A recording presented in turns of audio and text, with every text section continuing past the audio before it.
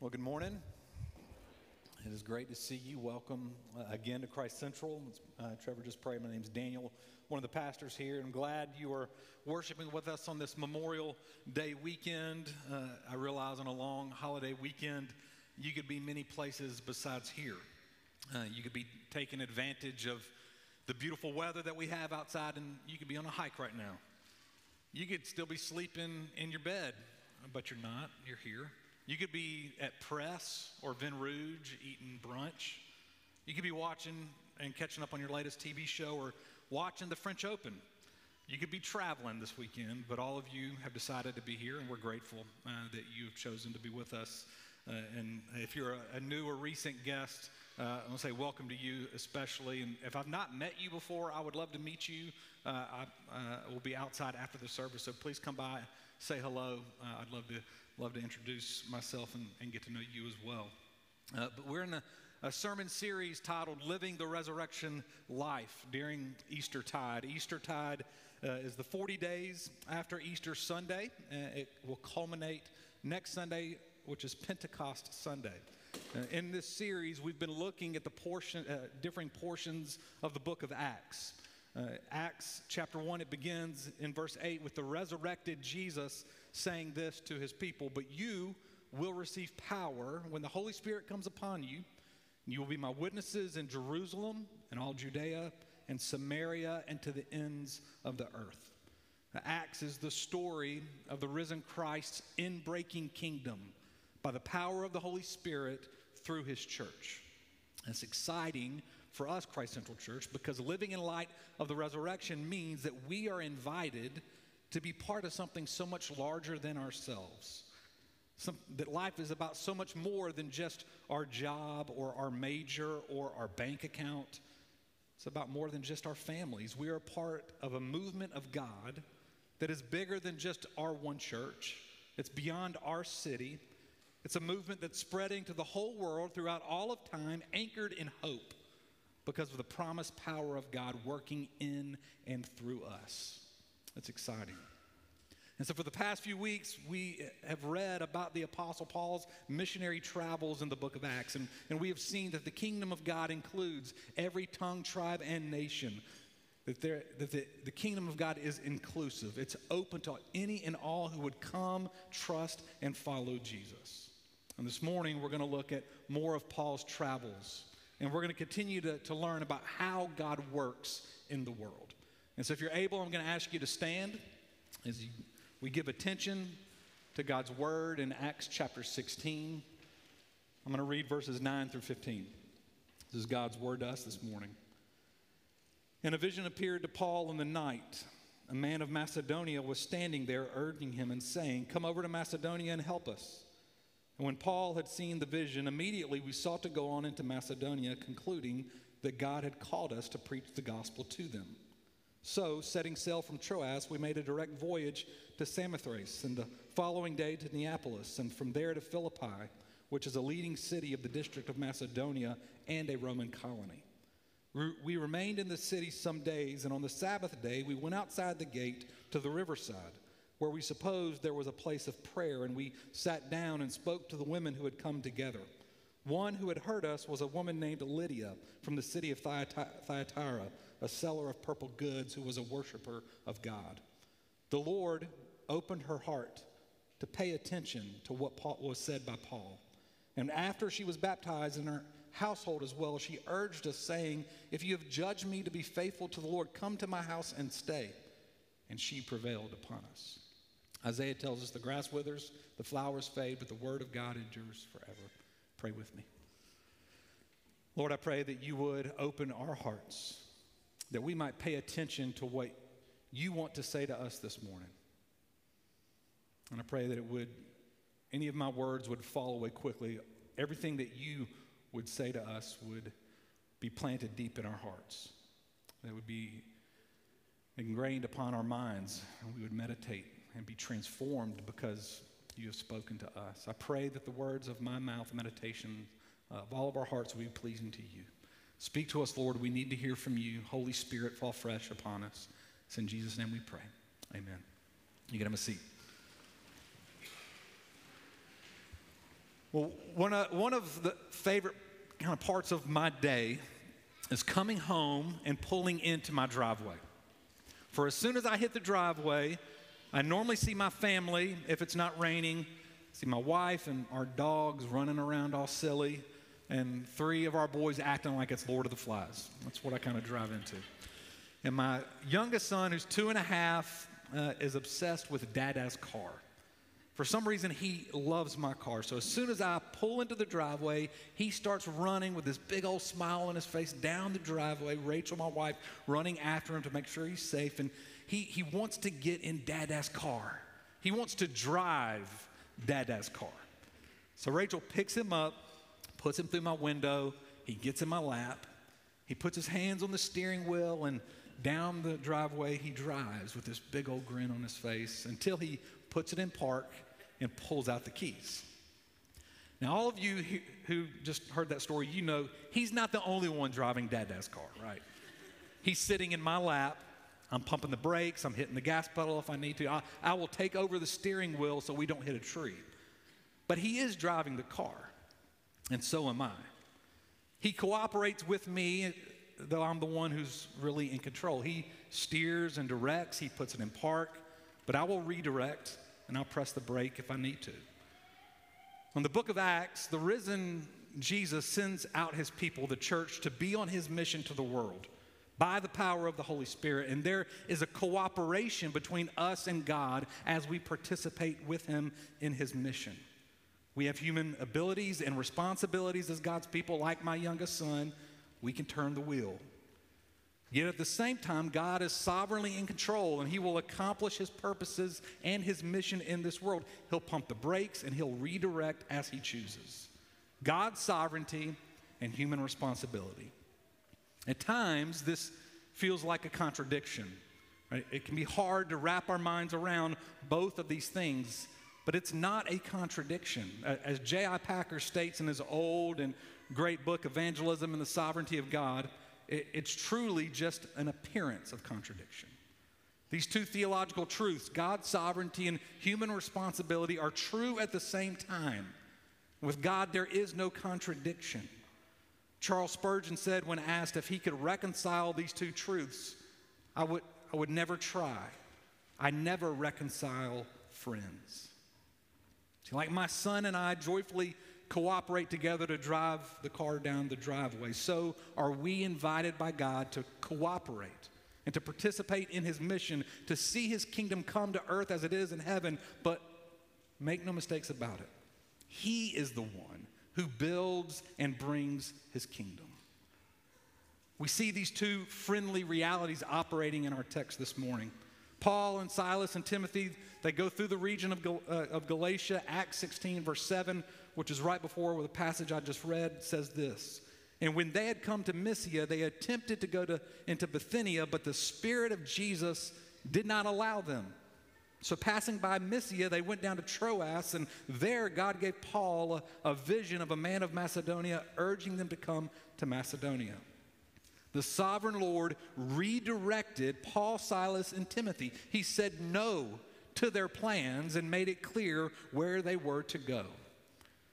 I'm sure you've experienced God saying no before, where he makes something very clear by shutting a door that you wanted to walk through, or opening a new door, or opening a new path by which you are to walk on. And if we are in submission to God's loving and gracious care of us, God's no, it can give us incredible comfort. For we know he's in control and we know he's good, which means even if we can't comprehend it and understand it always, his no is good. God is sovereignly in control, and at the same time, Paul uses his gifts and abilities as he participates in God's mission. Right? Paul and Silas, Timothy, they go to Macedonia because God gave them this vision, but they decide to go to Philippi, which is a leading city of Macedonia. It's a Roman colony. In other words, it's a key city. It's a city of influence for the region. And once they arrive in Philippi, they decide to go by the river outside of town, which was the place of prayer, because it was Paul's habit to enter into cities and to begin sharing the good news of Jesus where the local Jews were worshiping. Now, normally this meant the synagogue, but there was no synagogue in Philippi, so he goes by the river to this outdoor worship service because there was no way Paul could walk onto Main Street of any major city in the ancient world and begin preaching about Jesus because the authorities would have snatched him up quickly. So he first goes to this worship service to people who are inquiring and seeking God, though they're not yet believers in Jesus. So my point is this, that Paul is being strategic, and he's using his human agency to make decisions as he participates with God on God's mission. And there by the river, he meets Lydia. Lydia is a God-fearing Gentile, meaning she had come to recognize something powerfully attractive about the Jewish faith. For Lydia, she had come to realize there was more to life than the pagan rituals and beliefs of the Roman society. And Lydia was a businesswoman who deals in purple cloth, which was the color of royalty, meaning she dealt in the top end of the market. She dealt with the wealthy and the elite. She was the Coco Chanel of Philippi. And through Paul's preaching, Lydia is converted to faith in Jesus, and she's baptized. But did you catch who really did the converting? Verse 14. The Lord opened her heart. Conversion is due to the work of God, not to Paul's skill. And it happens not when we open up our hearts, but when God intervenes and he changes the disposition of our hearts. It is the sovereign work of God that changes a heart that is turned away from God into a heart that loves God. God's sovereignty and human responsibility, two truths that can feel like a contradiction, but they're really friends. And they don't need to be reconciled because both are truths that can guide, comfort, and accompany us on God's mission. They really lay the foundation for us on God's mission. Now, I just kind of laid this foundation, and so what I want to do next is I want to make 2 points on how God works in the world. God works upside down, and secondly, God works inside out. That's not the old tag team song. If you're a child of the 80s and 90s, tag team, upside down and inside out. I had that in my, I didn't mean to do that. This morning, I'm like going through my points. I'm like, if you're a child of the 80s or 90s, you know that song. But God works upside down, and secondly, God works inside out. Let's look first at God working upside down. The first thing here, and obvious thing that I think we've got to point out, is that Lydia is a woman. And in the Jewish and Greco-Roman world, women were treated as those who were in low degree. So Paul, Silas, and Timothy, regardless of this reality of women being treated in low degree, are talking openly in public to the women. And they're sharing the good news of Jesus, and Lydia becomes the first European convert to Christianity. Christians treating women with high regard doesn't come as a surprise. If you've read any of Luke's writings, you read his gospel, the Gospel of Luke, he makes it clear there that women followed Jesus. Women were the first to see the empty tomb. Women were the first to declare that Christ had risen. The church was radical in how it welcomed and treated women in comparison to the culture of its day. Lydia shows us that Jesus came for the least of these. That Jesus came for the pushed out, the left out, or the pushed down. Which means the church, as participant in God's mission, is to love the least of these. We are to love those who are pushed out, left out, or pushed down in our society. And I'm not going to tell you what that exactly looks like for you, but I think I need to ask all of us, myself included, are there tentacles of your life, some tentacles of your life in which you are engaging and loving on the least of these? When you look at how you spend your money, or how you spend your time, when you look at what you do for work or what you do for play, do they show forth and reveal a love for those that are pushed out, left out, or pushed down by our society or in our city? The second thing we see about how God works upside down is revealed by the fact that Lydia is not just a woman, but Lydia is rich. She's rich. Luke, the author of Acts, he warns in other places to guard against the dangers of too many possessions, right? In his gospel, the Gospel of Luke, chapter 18, verse 25, Jesus says it's easier for a camel to go through the eye of a needle than for a rich person to enter the kingdom of God. Luke warns a lot about the dangers of wealth. But Lydia in Acts 16 and others within the scriptures, it prevents us from becoming a church that too simplistically prefers the poor and marginalized while shunning the wealthy and influential.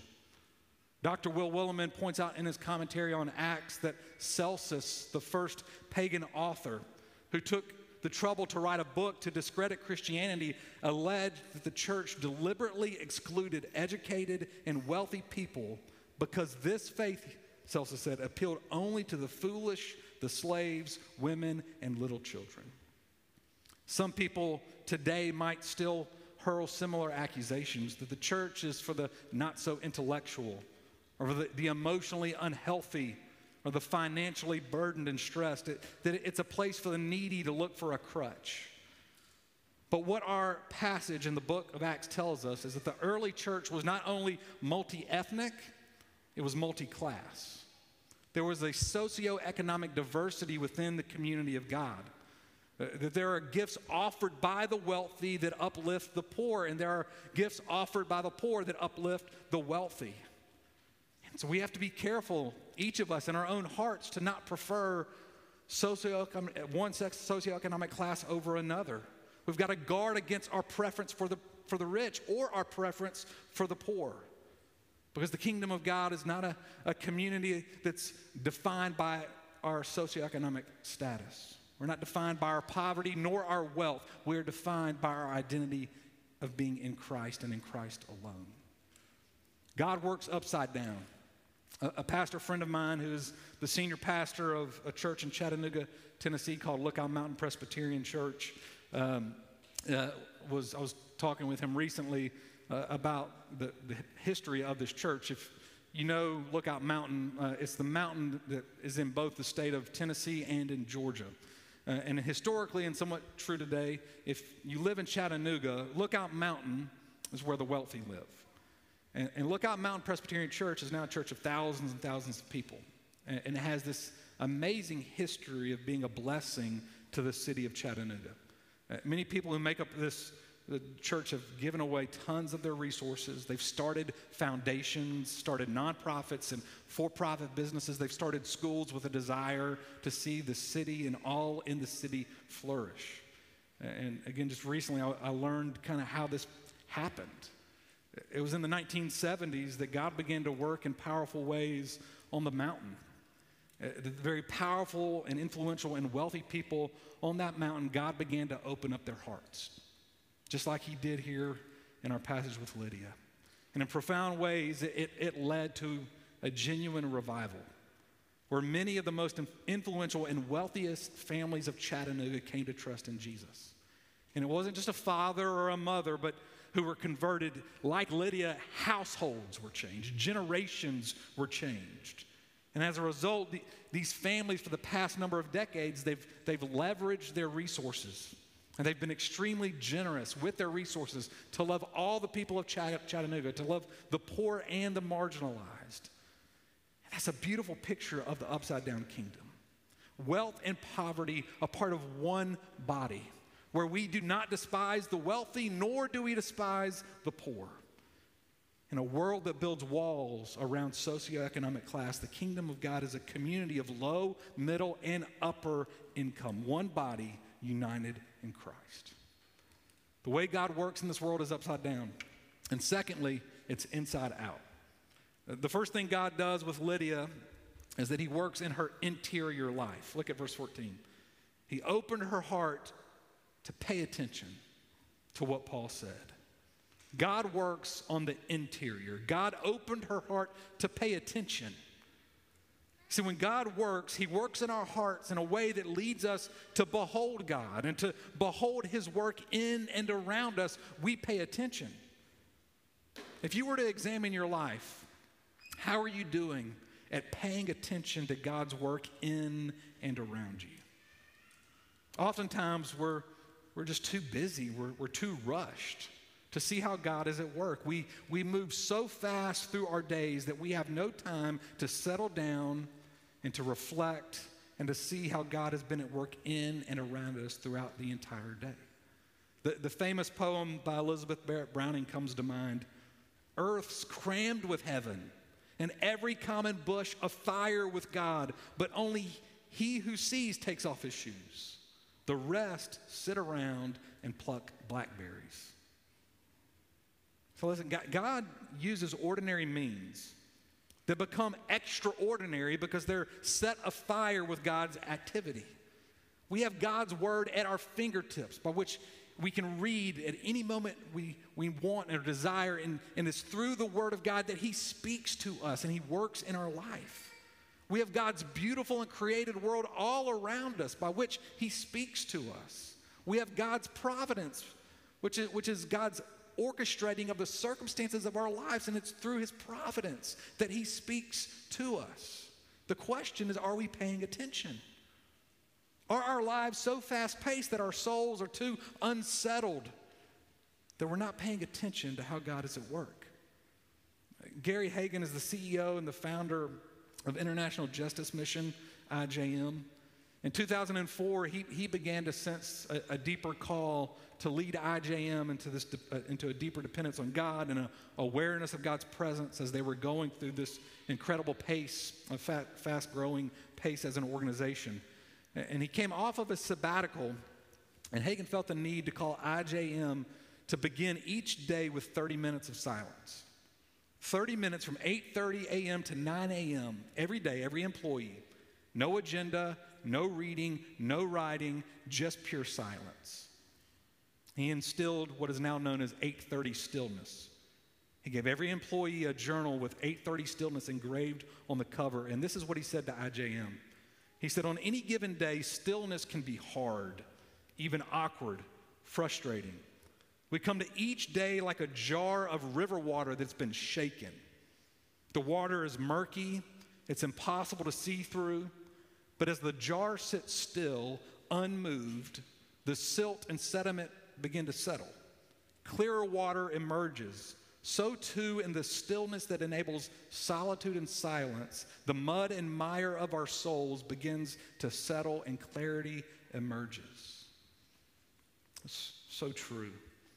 And I know that we're all used to fast-paced lives and technologically distracted lives. And I know that it can be hard for some of you to even be still for a few seconds or a few minutes in a service on a Sunday morning. So 30 minutes sounds crazy to you, but I want to encourage you that it's in stillness and silence that I believe we begin to learn to pay attention to how God is at work. It's in stillness and silence that our souls are settled enough to be able to behold how God is at work in the highs and in the lows of our days. It's in stillness and silence that we can hear God's word, enjoy God's world, and trust God's hand of providence. So what would it look like for you to build intentional time to be silent and still daily, to allow space for God to bring to your attention how he's at work in and around you? God works inside, and then it moves out. God works inside out. He opens Lydia's heart to pay attention.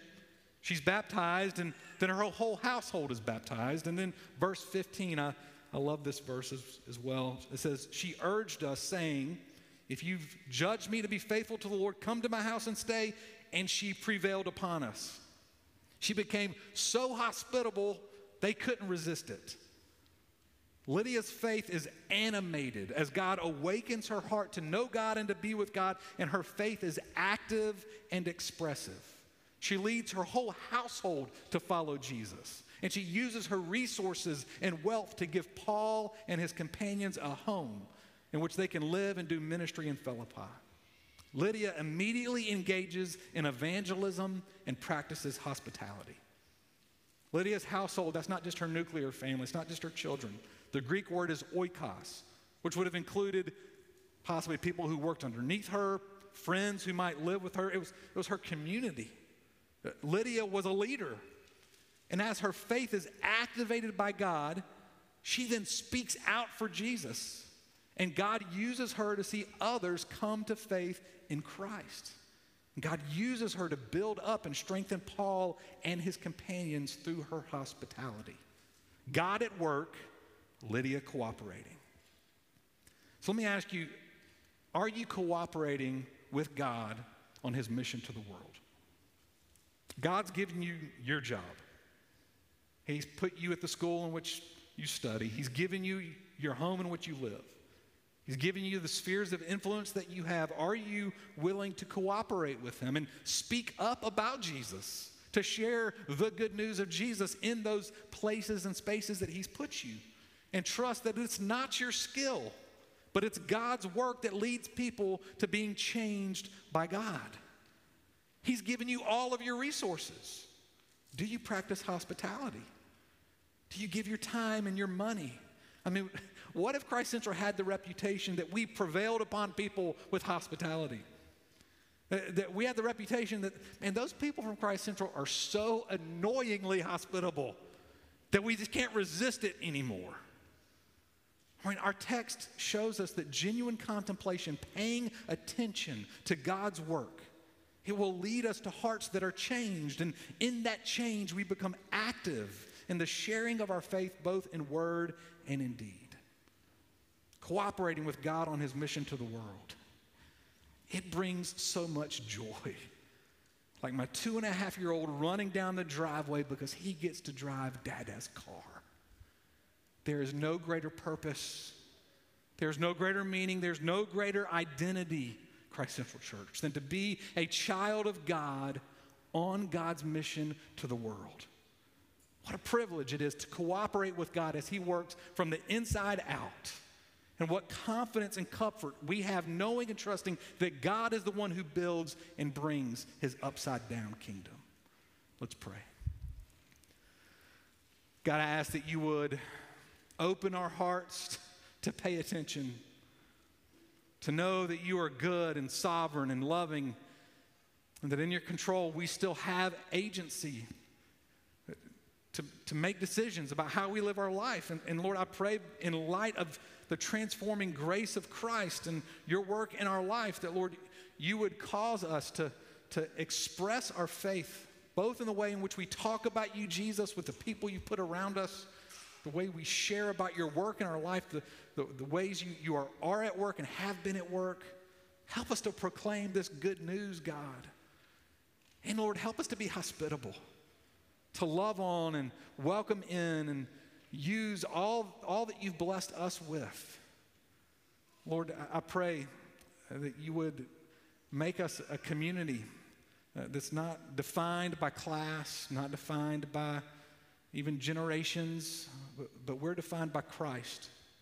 And as Christ changes our life, Lord, make us a people that prevail upon the city of Durham and the world. We by your grace would see people come to know you and baptized, loved on and encouraged and treated with the care of Christ because of the ways you've loved and cared for us. It's in Jesus' name we pray. Amen.